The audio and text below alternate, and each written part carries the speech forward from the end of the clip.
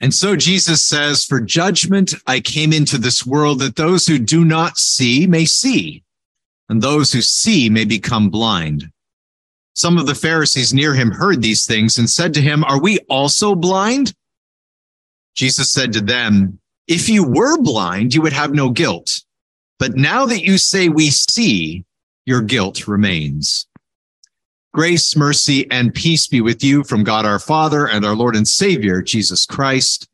Amen. Superficially, John chapter 9 is a very simple story. It's about a man whose eyesight was dead.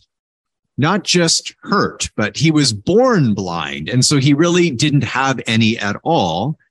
And through mud and spit and washing and a little bit of trust, the man is cured and able to see. That's what's happening superficially.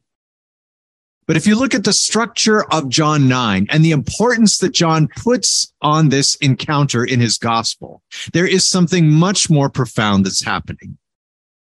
The deeper lesson is about our spiritual blindness, and that physical blindness is, in fact, the small problem. Spiritual blindness is the much greater one. The gospel lesson starts with the disciples seeing a man begging by the side of the road who clearly cannot see. And in fact, they learn later has been blind since his very birth. And the only question that the disciples can think to ask their master, their rabbi, their teacher is, who sinned? Is it because of this man's sin or in view of his future sin that he's blind? Or is it because of the parents' sin? Surely somebody has done something to offend God, and that's the reason why God has placed this affliction on this man. As humans, we have a very simple calculus.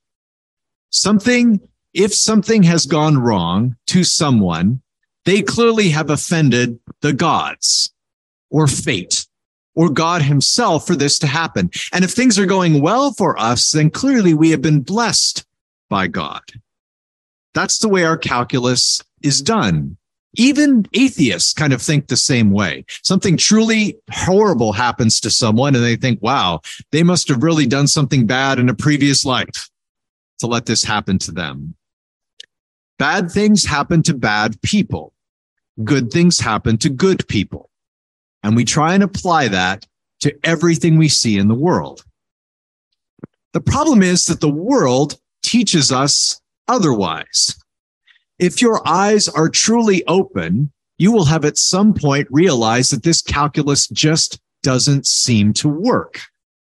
There are truly bad people to which good things seem to constantly happen, and people that seem to be truly good that seem to always have disaster fall on their heads. Look at what just happened this last week in Emqui in Quebec, the Gaspé Peninsula.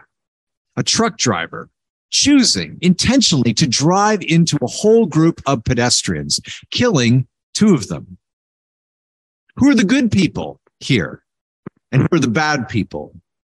Who sinned that two of them should die and didn't sin that the rest should live? And that would include, of course, also the truck driver who walked away uninjured.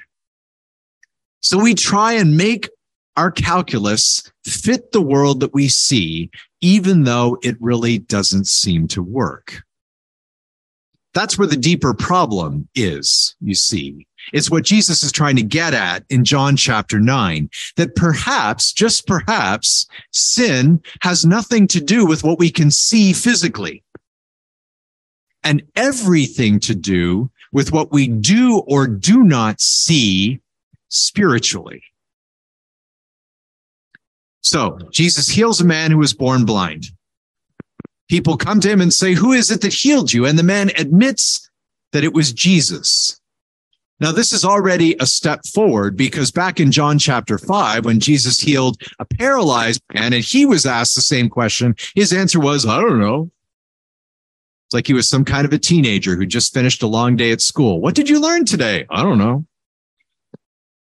So at least with this man, we have a genuine answer. I know that it was the man, Jesus. And thus begins a dialogue, a back and forth, a conversation involving three different parties. On the one hand, the Pharisees, the religious people of the time who knew about ethics. They knew about morals. They knew the scriptures. They went to temple. They were the good ones. On the other side, we have the man who was born blind, who clearly, according to the world's calculus, our human calculus must be the bad one because he can't see. We actually have a third party, and that's the parents. And the parents represent the vast majority of the human race, as we'll see in a moment. To begin with, the Pharisees are split. They've got a problem, you see, because in their human calculus, people to which good things happen are good, and good for them is obeying the rules of God. And one of the primary rules that God had given to his people of old was remember the Sabbath day by keeping it holy, and for them that meant not working. Except that Jesus seems to have been working on the Sabbath by bringing sight back to this blind man. And so they're divided. Is he from God or not? Clearly, giving sight to a blind man is a good thing, but to do it on the Sabbath day is not. We don't know what to make of this man, Jesus. So they question the man who's been cured. And he ups the ante a little bit when he's asked, what do you think about this man, Jesus, by saying he is a prophet? He's taking the side that perhaps Jesus comes from God, while the Pharisees are divided. Then that third party gets called in, the parents. The parents who are meant to testify to what they know about their son. Was he, in fact, born blind? And the parents can confirm, because it seems to be safe, that yes, in fact, he's never been able to see.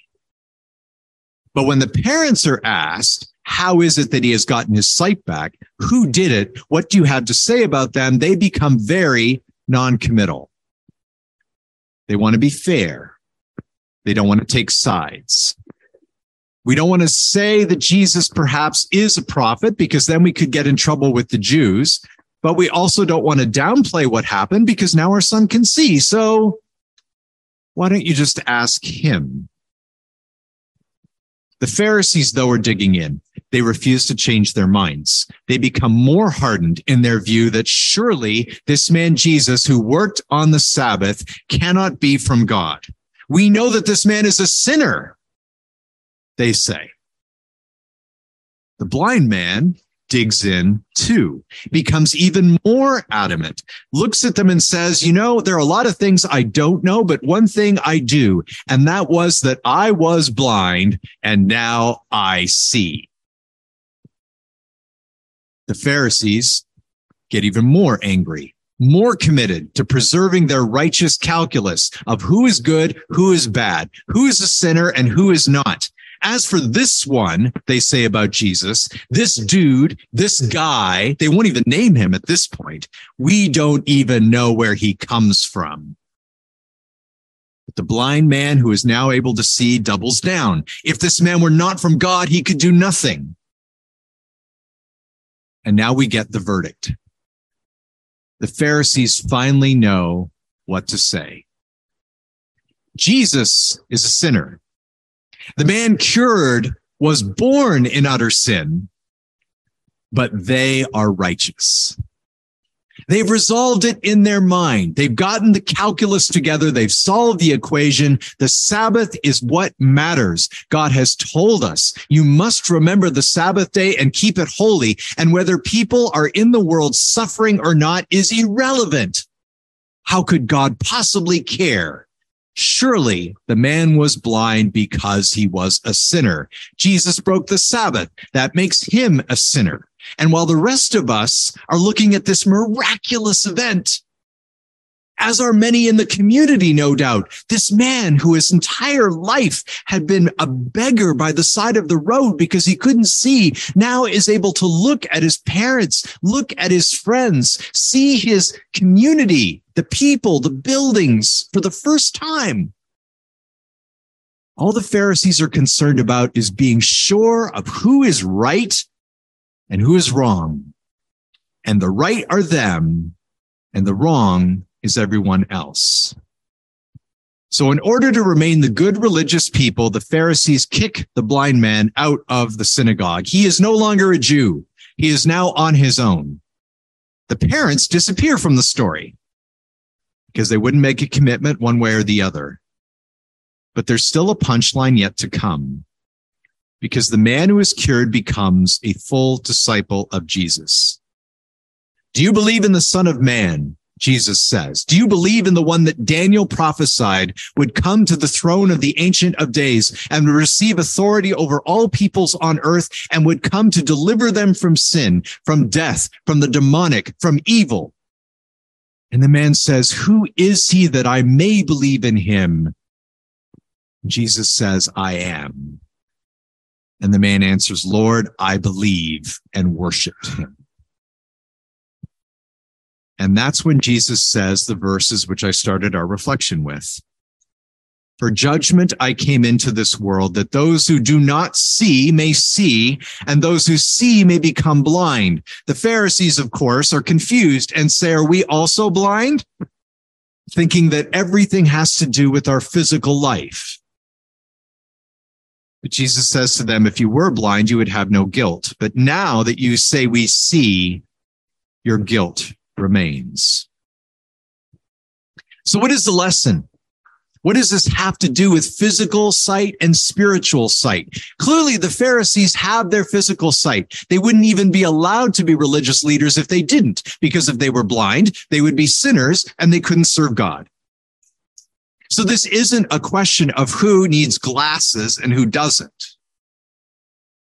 But it is a question of who has true spiritual sight, who understands the greater issue at stake here. And it's not whether or not you need glasses or cataract surgery.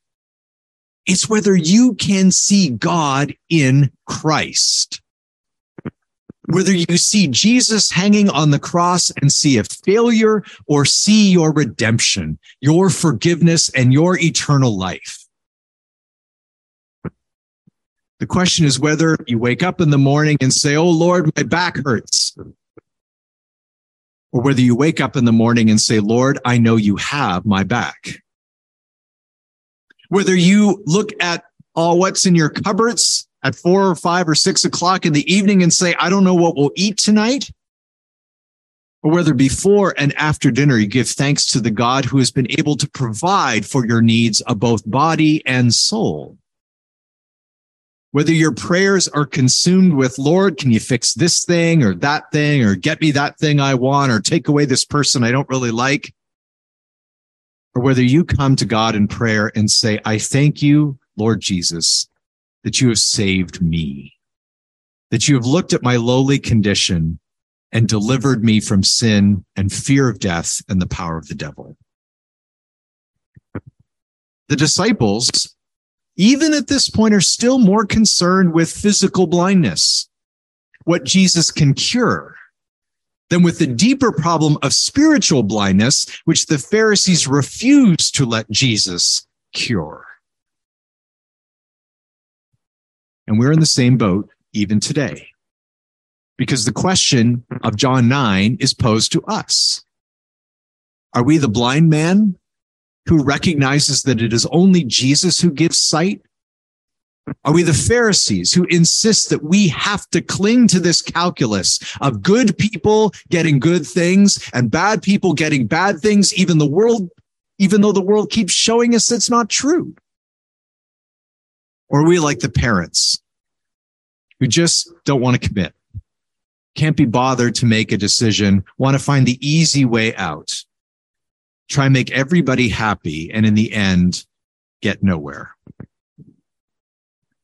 You cannot religious or moral your way out of spiritual blindness.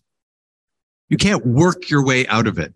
The Pharisees had the corner on that market, and Jesus was adamant that they were utterly blind, despite their rigor in keeping the law. True righteousness comes through trust in Christ, to go wash when he says, go and be washed, to eat when he says to come and eat, to drink when he says to come and drink, to trust him when he says, trust me and no one else. To admit that you in fact see better than all of Jesus's religious leaders who claimed they had no need of salvation and confirmed their utter spiritual blindness. All of this makes me think of John Newton. John Newton could see just fine.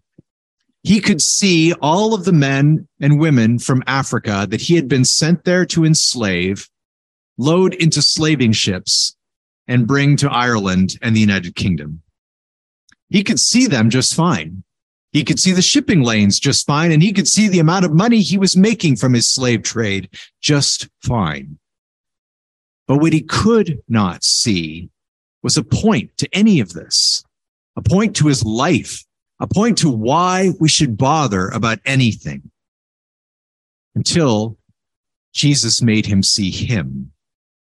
Then he found a Jesus who loved him, not by making his life easy, but a Jesus who loved him in this way by dying on a cross. A Jesus who opened his spiritual eyes to a God who had redeemed him, a God who then called him to love others just as God had loved him.